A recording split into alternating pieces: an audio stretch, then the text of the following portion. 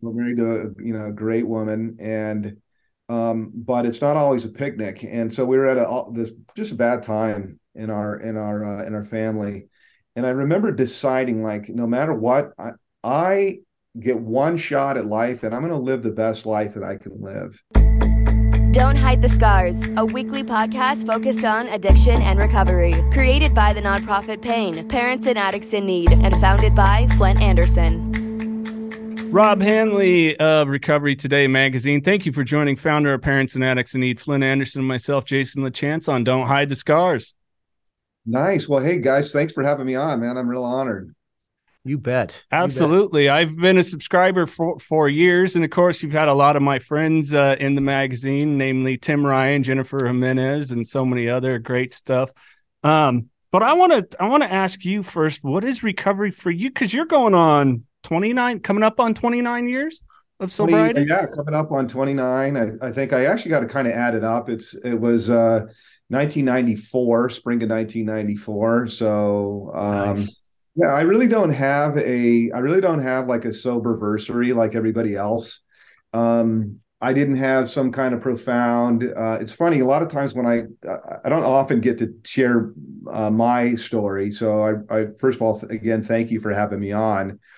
And my story is not one. I mean, I have a lot of the same kind of stories that is, I could think of a car that I fell asleep driving that I rolled like 7 or 8 times. I should have been dead. I just fell asleep drunk out of my mind. And the good Lord was looking out for me or something, because it was pretty amazing to even walk away from that at all. But my sobriety story is not one like I went to jail or anything like that at all.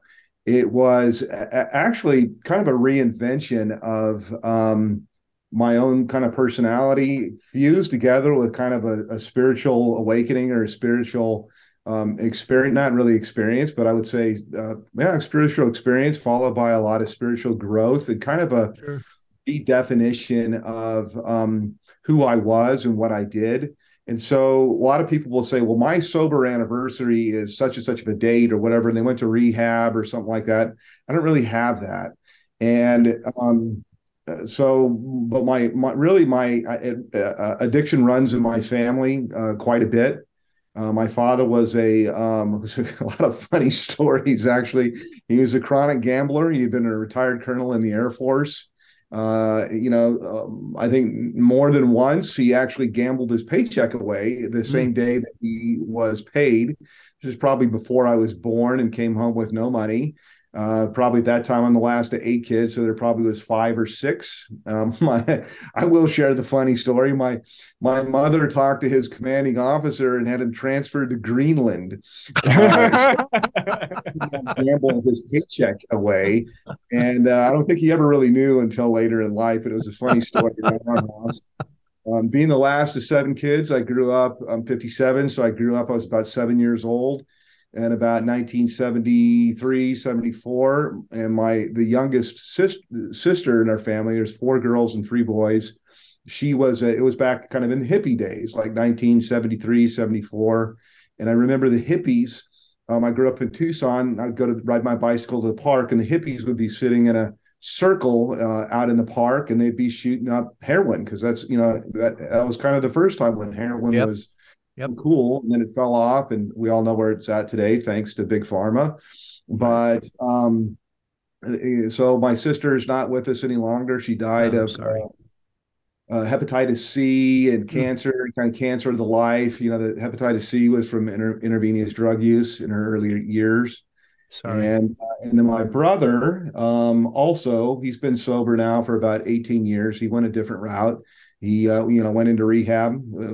Part of the funny story there was he was kind of forced to go in. He's like, okay, I'm just going for the day. And then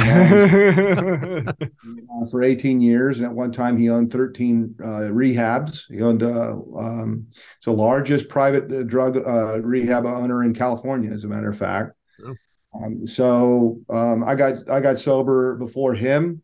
But my thing that I've struggled with a lot, that I write a lot about in the magazine, and I have a lot of incredible empathy for is for the co-occurring disorders. Yeah. And that's specifically it's depression, some Sure. anxiety, and that's what where my heart is. But I don't have the traditional recovery story. I was kind of, I don't want to say I was afraid, but as the editor in chief of Recovery Today, uh, I always I feel somewhat inadequate in terms of my addiction recovery story. I don't drink, I don't do any drugs, and it's been a long time. And the truth is, I really don't think about it a whole lot. Right. Right. Yeah, but I think that I can relate to what you mean, like maybe an inadequacy, or for me, Flint's kind of counsels me a lot on that imposter syndrome. I kind of felt that a lot. Like, yeah, I doubt primarily alcohol was my thing, and I dabbled, but like, oh, my stories. Well, I did have a car wreck too that a miracle walked away, but I did kind of like some inadequate. Well, I never overdosed, or I was never in it crazy, but and I think sometimes for me that was, you helped me remember that's not the point here, It's pal. not the point. It's not. No. It's not. Look, not everybody needs that, that thunderous story that that people are going to go, holy shit. Okay, I can't believe you got through this thing. Trust me, guys, I would have rather not. Okay, had that.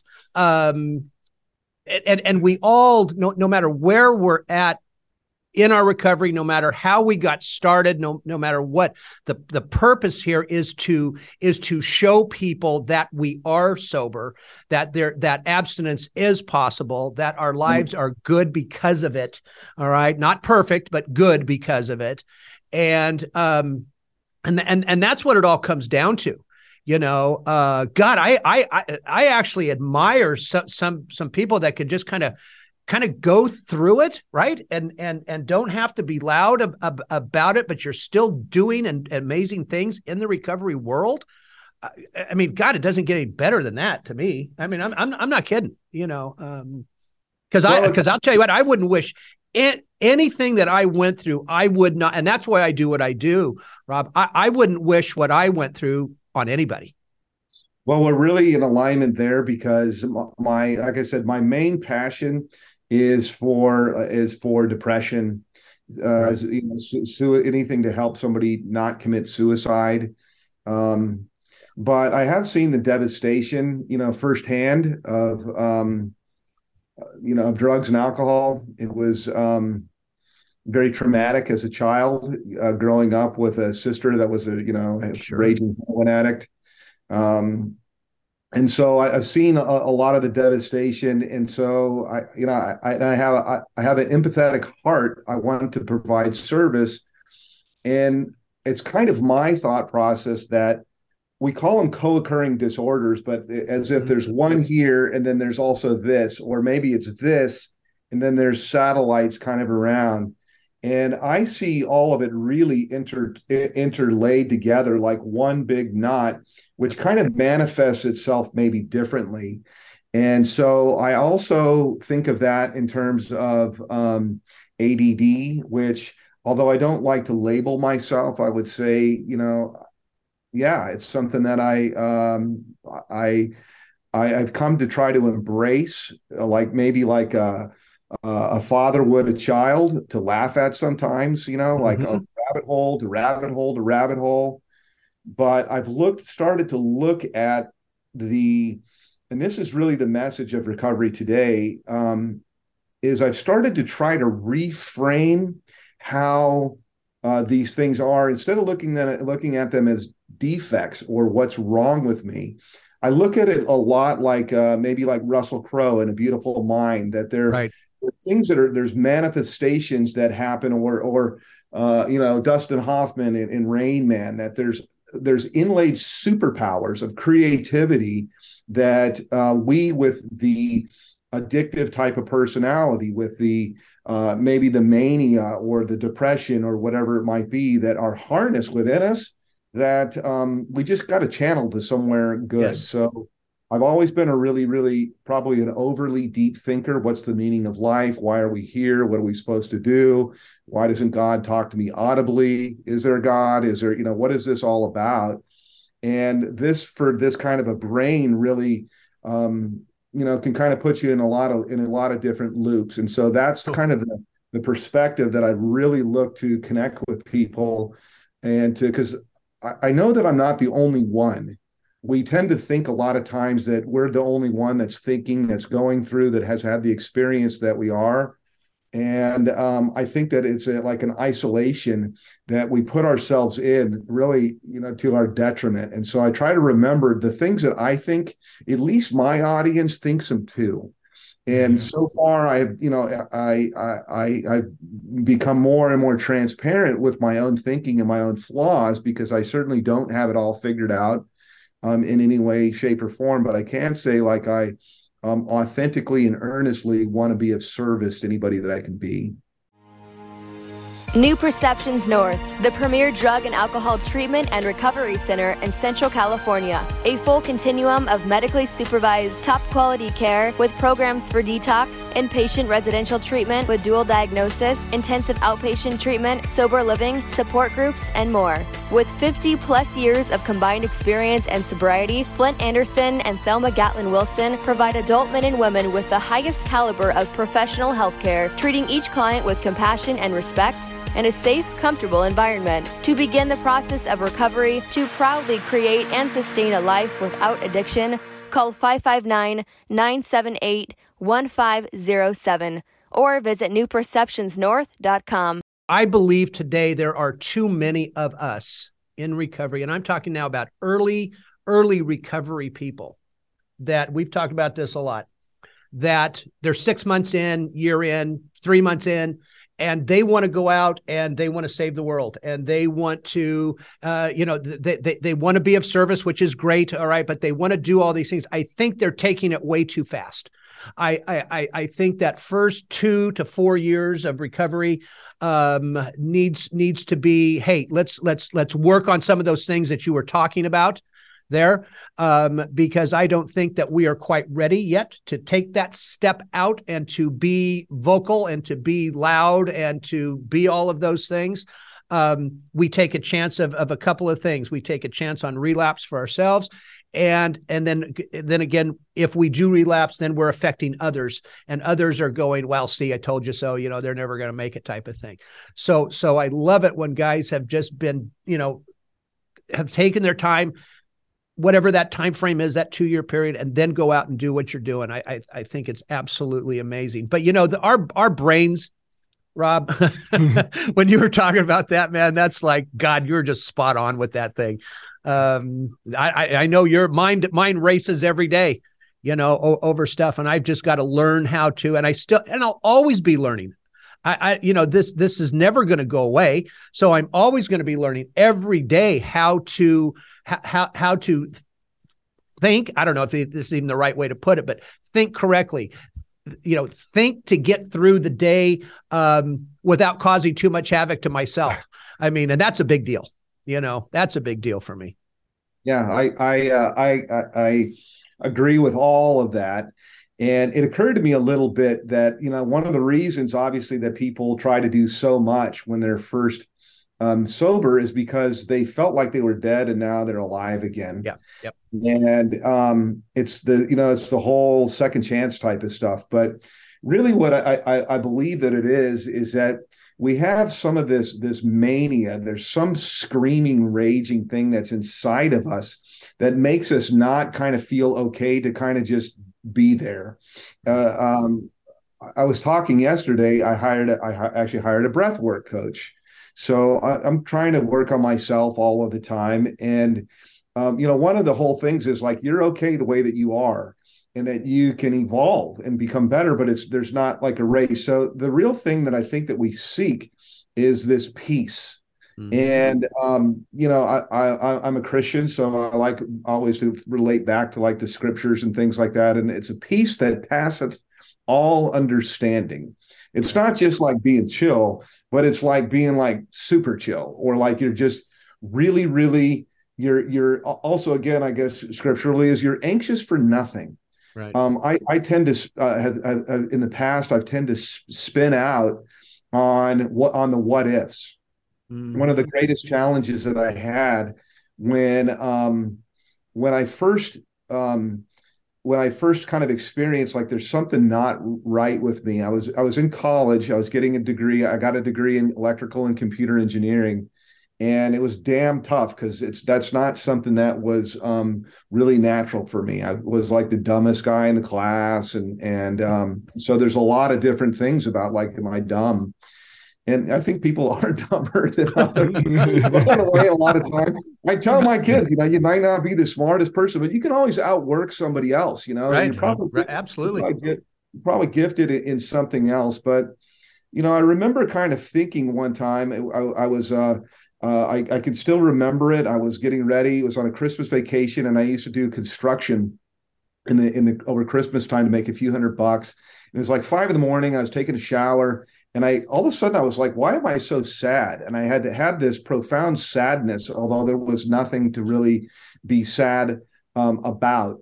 And a lot of that evolved into trying to figure out like, why are we here? As I said, I call it the weightier matters, but we're not really okay to just have peace. And so kind of understanding that you're okay the way that you are, and having faith and confidence that there are things that you can segregate and segment. There are the things that I can control, which is actually very little, and I can set those over here. And anything that I can do or control or improve or make better, I forgot what her name is, the 5-second rule. I'm going to do it right now. Right. Anything that I can take action on, I'm going to do it right now. And then there's the things that are out of my control, which are, these things that I'm going to set aside over here, kind of going back to the serenity prayer, right? And those things, I literally am going to turn over to God. I'm going to pray about them. I'm going to believe that, I have specific ideas. I've got investments and different things, or, stuff I'm hoping for that's going to come together. And so I'll speak it and visualize it and things like that. But at the same time, I try to just let it go and say, sure, don't know how this is going to turn out. Sure. And I think that's a healthy kind of way to, at least that's the way that I like to live. But I don't even know. See, there I did it again. No, you know what though, Rob, I have to do that often. In my recovery group, matter of fact, was last night as of this recording. I they were asking some newcomers for like advice. I'm like, I refer back to the Serenity Prayer all the time. It's a blueprint for me maintaining my life one day at a time. It's just how I do it, because otherwise I like to take control of a lot of shit that's not controllable real fast, and I have to remember my place. You worry about things that may not ever happen, or things have always happened, have always worked out, have always worked out well. So I don't know. I'm really passionate about sharing this message of hope. That was kind of the foundation and cornerstone of Recovery Today. When we say, Recovery Today is a magazine of hope, it wasn't just some kind of copywriting or like, that sounds good, or we looked at somebody else's website or something. Of course, when we started, it really wasn't anybody else's website, but it really came from a place of very deep, dark pain and depression, as I was trying to figure out a lot of these questions. And it occurred to me, like, I would think, well, how do I get myself out of this? And how do I do this? And how do I feel better? And it occurred to me that the very first thing that there would be hope. And so, because I felt hopeless, like things just weren't going to get any better. And so that was kind of like, I thought, yeah, like the first thing that it is, like the first part of it is, it always, and the most important, always has to revolve around hope. Like, shit could get better.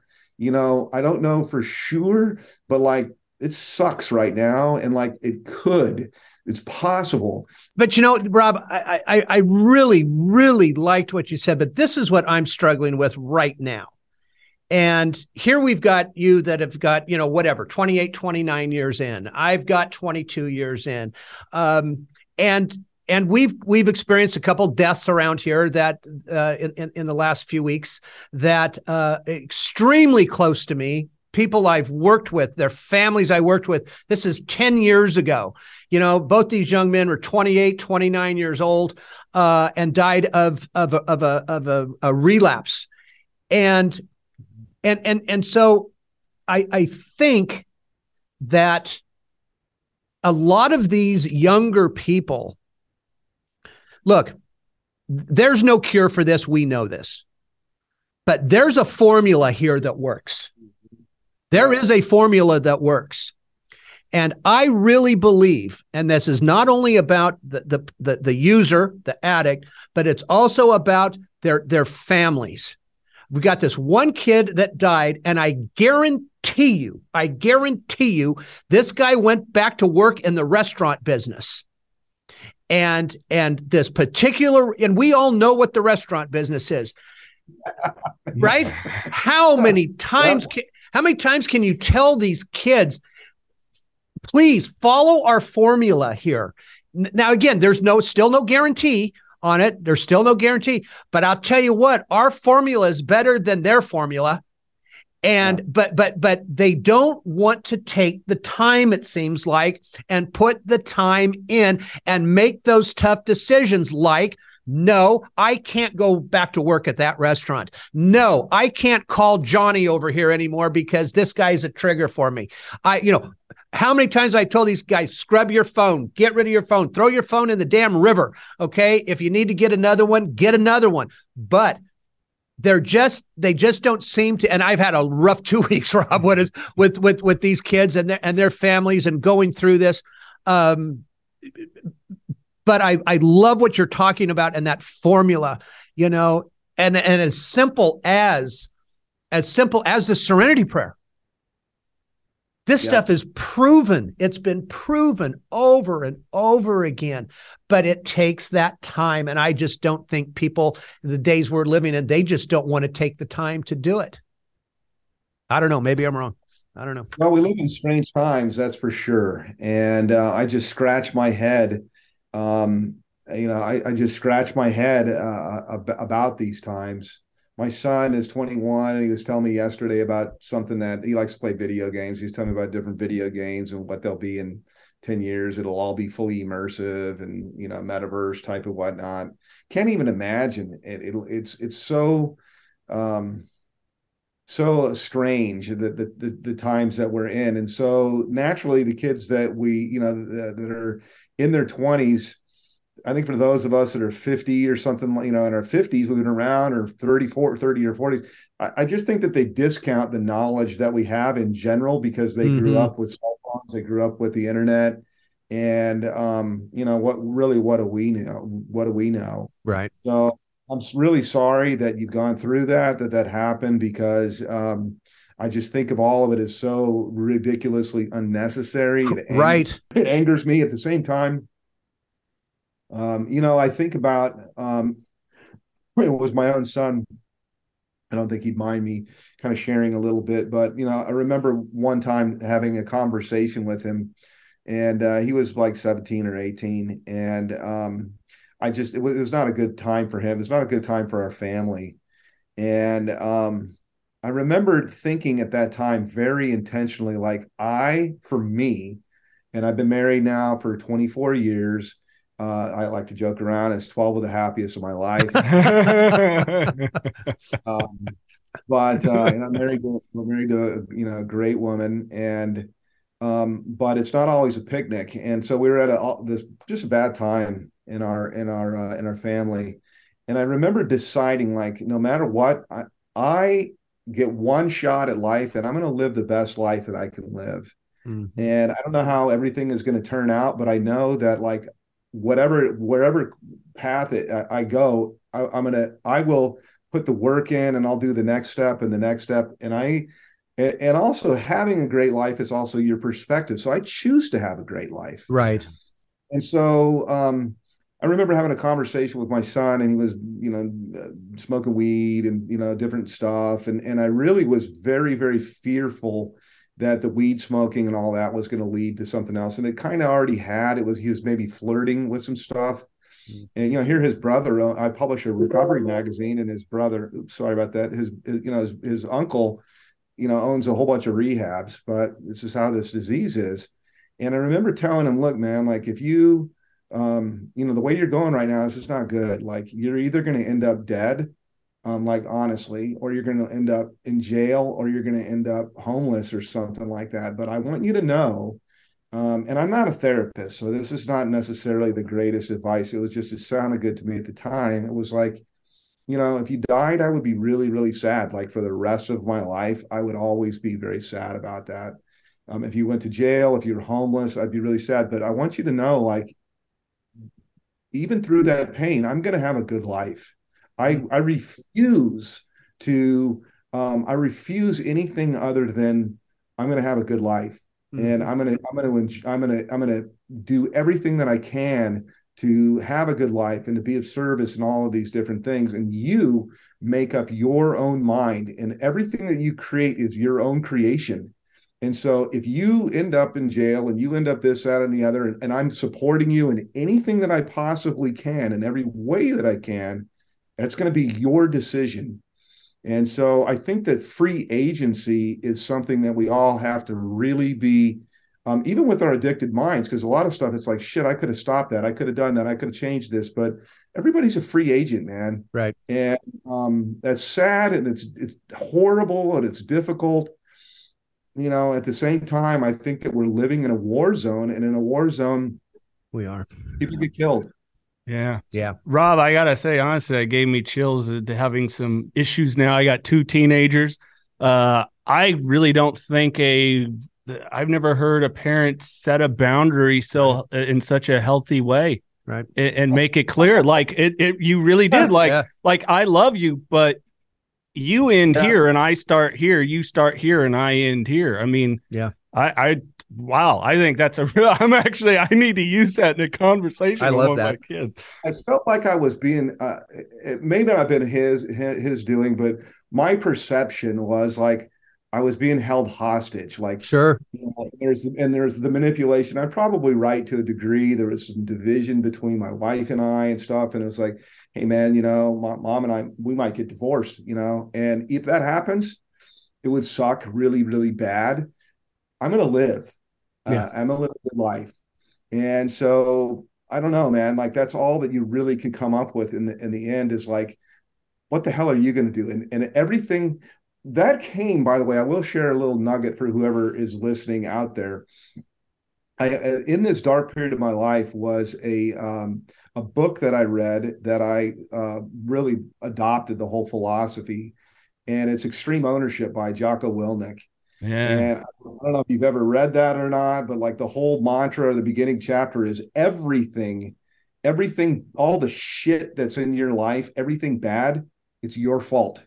Your fault. Well, my house got blown down by a hurricane. Yeah, guess what? You were the one that decided to buy a fucking house in right. Kansas. Right. Yeah, it can't. The tornado blew it over. Well, it sucks. So now what? And so the whole idea of seeing the hurricane come in and crying and why God and why again and why this shit and all this kind of stuff and I got screwed over last year and this, that, and the other, while your neighbor's packing up all their shit and putting it in their car to haul ass. Mm-hmm. And so again, it comes back around to like owning every single thing in your life, everything good, everything bad, you own all of it. And then you're like, well, what the fuck, what can I do about it now? What, is there anything at all, any small thing I can do that will help this? Okay, I'm going to do that. All the rest of it, I turn it over. I just turn it over. I turn it over. Right. Wow. I mean, that's wonderfully said. I mean, it actually is. And of course we're all at that, not all of us, but society today, it's always somebody else's fault. Okay. It always is. These kids, well, mom and dad didn't do that. Well, guess what? Mom and dad are learning. The kids learning from mom and dad. Those moms and dads learn from their parents. I mean, at some point that responsibility.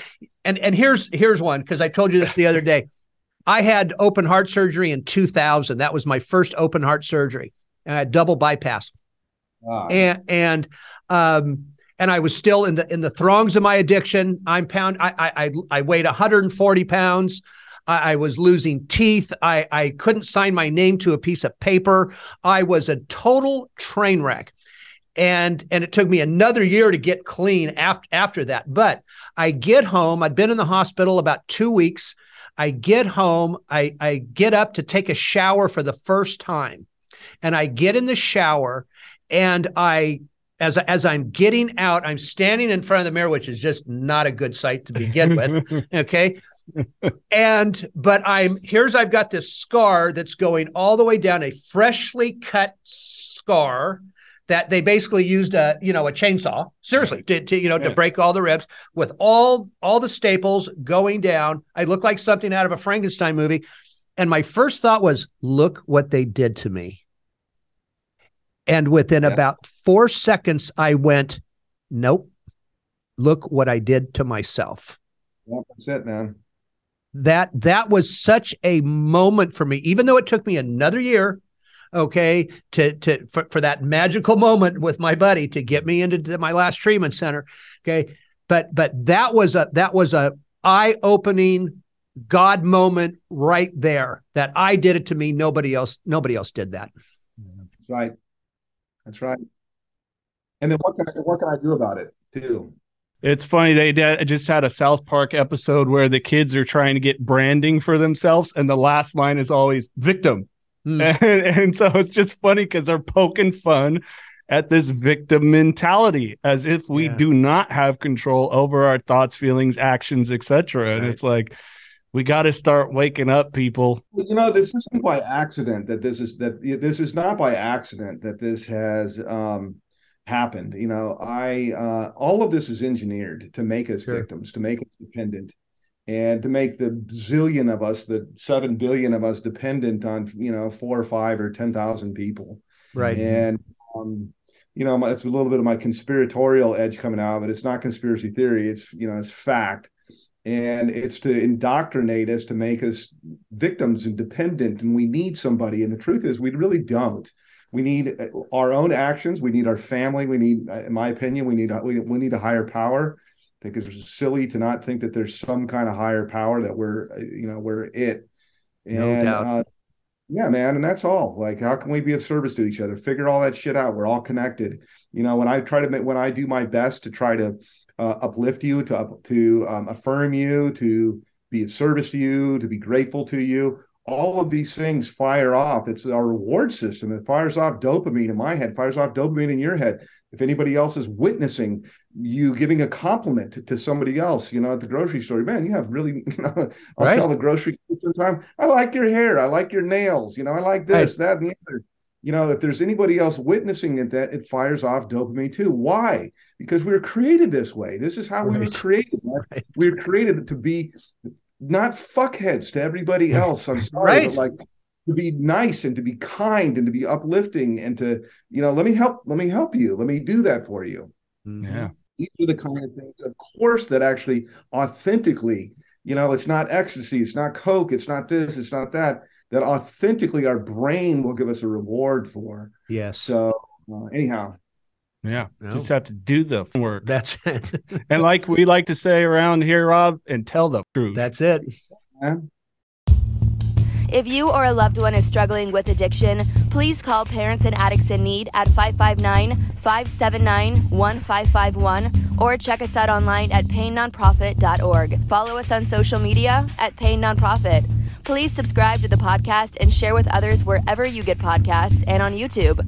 To donate, please click the link in the description and help us save more lives gripped by addiction. Hey, Rob, what is your what's your take on long-term harm reduction? I'm against it. Thank you. Yes. I actually really think, honestly, like I said, like, I'm not really a therapist. I shouldn't say not really. I'm absolutely not any kind of therapist or anything. So I'm thinking in my mind, like, what is long-term harm reduction? Like, you want to know the truth, long-term harm reduction. Yeah, I'm for that. Yeah. The one thing I don't really know, honestly, I don't really know what that means. So I will say what I think that it means. And I had a conversation with somebody today, and recovery today, by the way, is mostly, traditional 12-step type of stuff. I think because there's where most people are. But it is not a 12-step magazine. Right. We have non-12-step stuff. We've had I did a feature one time on an ibogaine clinic, and so I'm actually quite honestly, I'm very intrigued by microdosing, all things like that. I've got a nephew that swears by like ayahuasca. We've had people in recovery today on the cover that like one gal is a very famous YouTuber, so she's YouTube famous with like a bazillion followers, like 5 million or something insane. She's an influencer. And her story was like she audibly heard God, and then he took away all of her desire for drugs and alcohol. I do think that she did maybe go somewhat of a get a sponsor or something like that. But at the time I interviewed her, she'd been sober for. Actually, I met her from Tim and Jen, and she had been sober for like 13 years.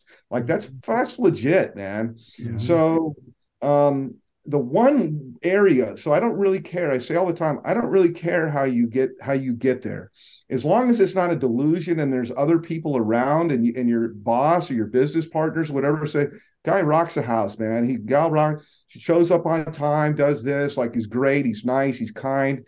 You've got family that around you, everybody that will say, oh no, that's not bullshit. Like that's not a delusion. Like they're really a terrific person.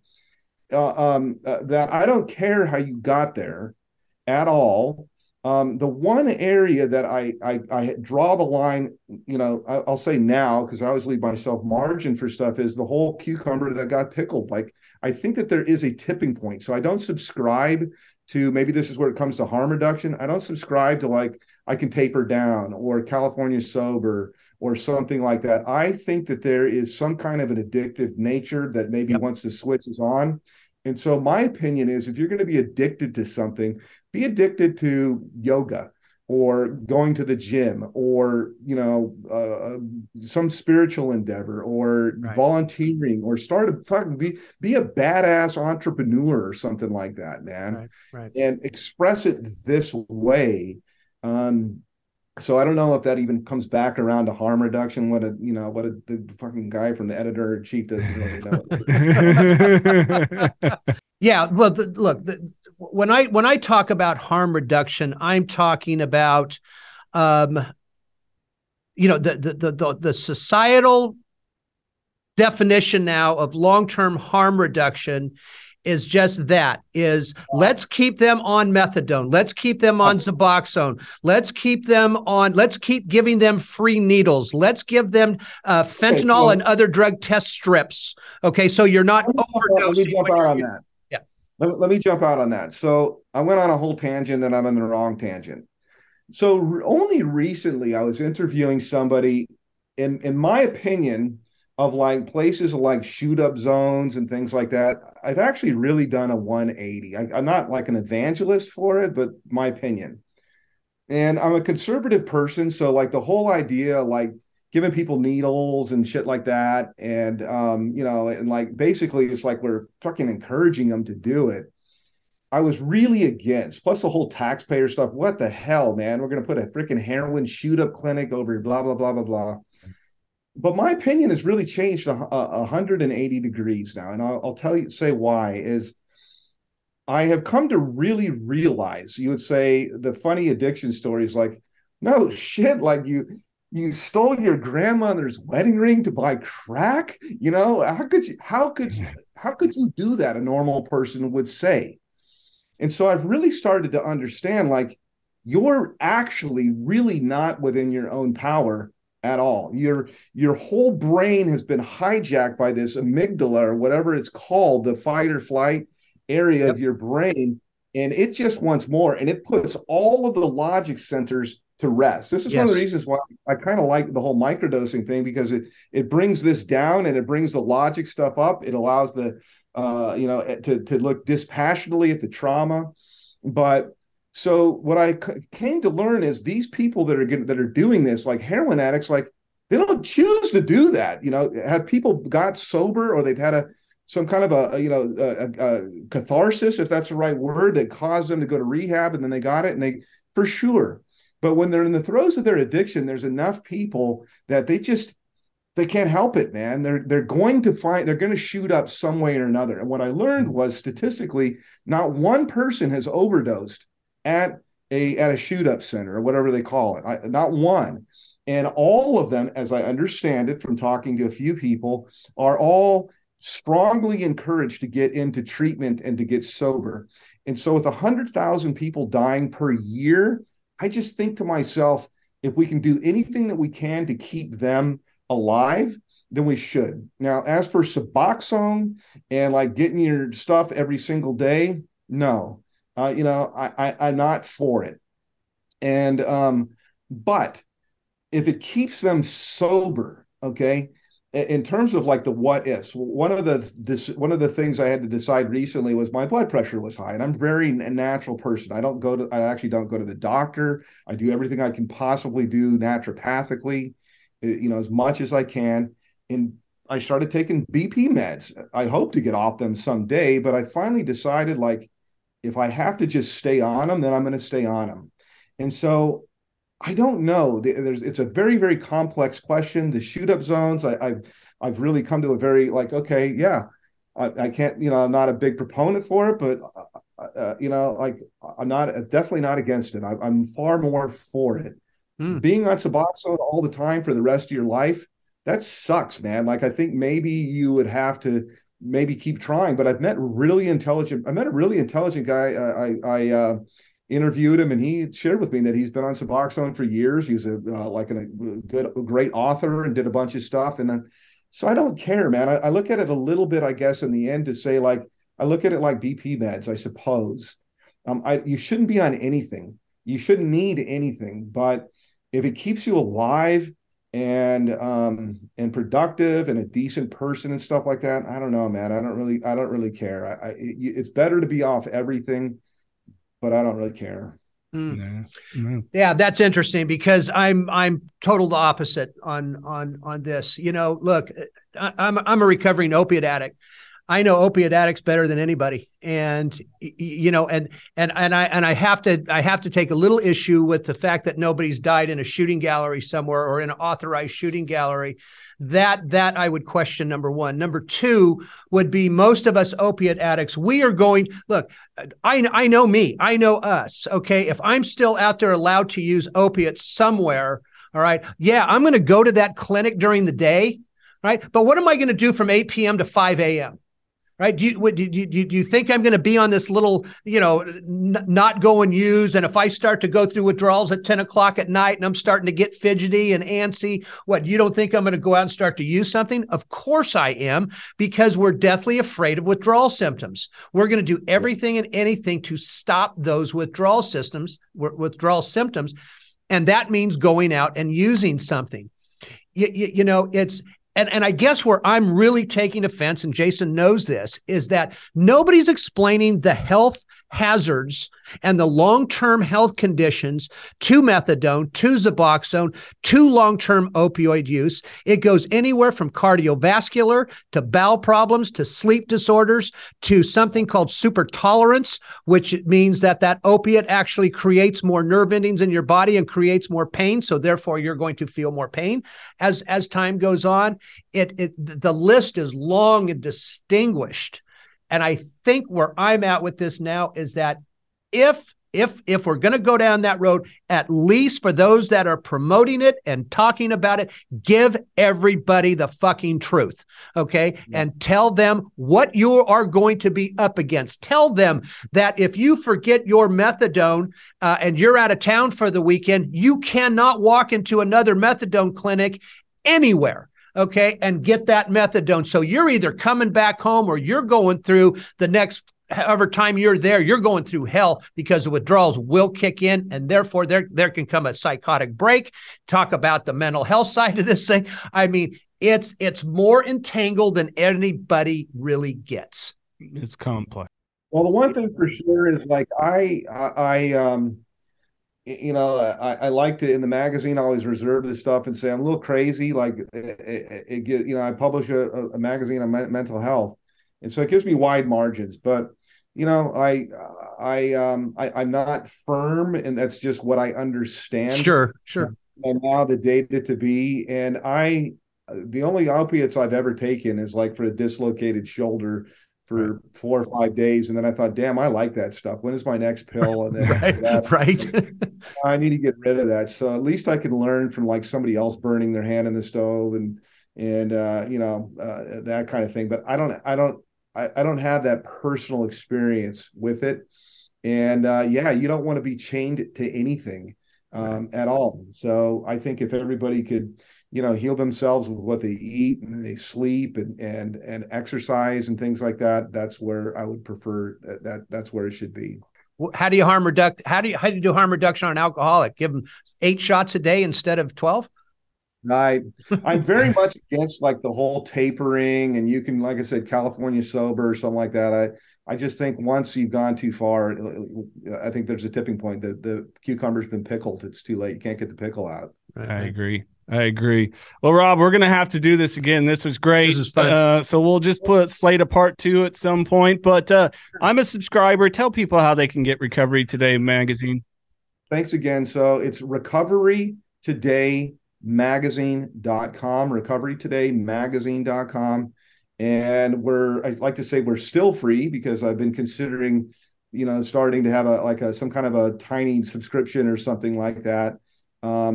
But it's recoverytodaymagazine.com. So go subscribe, and I think you'll really like it. So I'm grateful that you had me on. I appreciate it. I love talking about this. I think that people that are in recovery are the greatest people that are out there. And so anything I can possibly do to help anybody, going through stuff, I'm here. Great. Rob, thank you very much, buddy. It's been a pleasure. All right, fellas. Thanks again. If you or a loved one is struggling with addiction, please call Parents and Addicts in Need at 559-579-1551 or check us out online at painnonprofit.org. Follow us on social media at Pain Nonprofit. Please subscribe to the podcast and share with others wherever you get podcasts and on YouTube. To donate, please click the link in the description and help us save more lives gripped by addiction. This podcast contains the views and opinions of hosts and their guests to the show. The content here should not be taken as medical advice. The content here is for informational purposes only. And because each person is sharing their unique perspective, please consult your healthcare professional for any medical questions. Views and opinions expressed in the podcast and website are our own and do not represent that of our places of work. While we make every effort to ensure that the information we are sharing is accurate, we welcome any comments, suggestions, or correction of errors. Privacy is of the utmost importance to us. For those wishing anonymity, people, places, and scenarios mentioned in the podcast have been changed to protect confidentiality at the request of certain guests. This website or podcast should not be used in any legal capacity whatsoever, including but not limited to establishing standard of care in a legal sense or as a basis for expert witness testimony. No guarantee is given regarding the accuracy of any statements or opinions made on the podcast or website. In no way does listening, reading, emailing, or interacting on social media with our content establish a doctor-patient relationship. If you find any errors in any of the content of this podcast or blogs, please send a message through the contact page.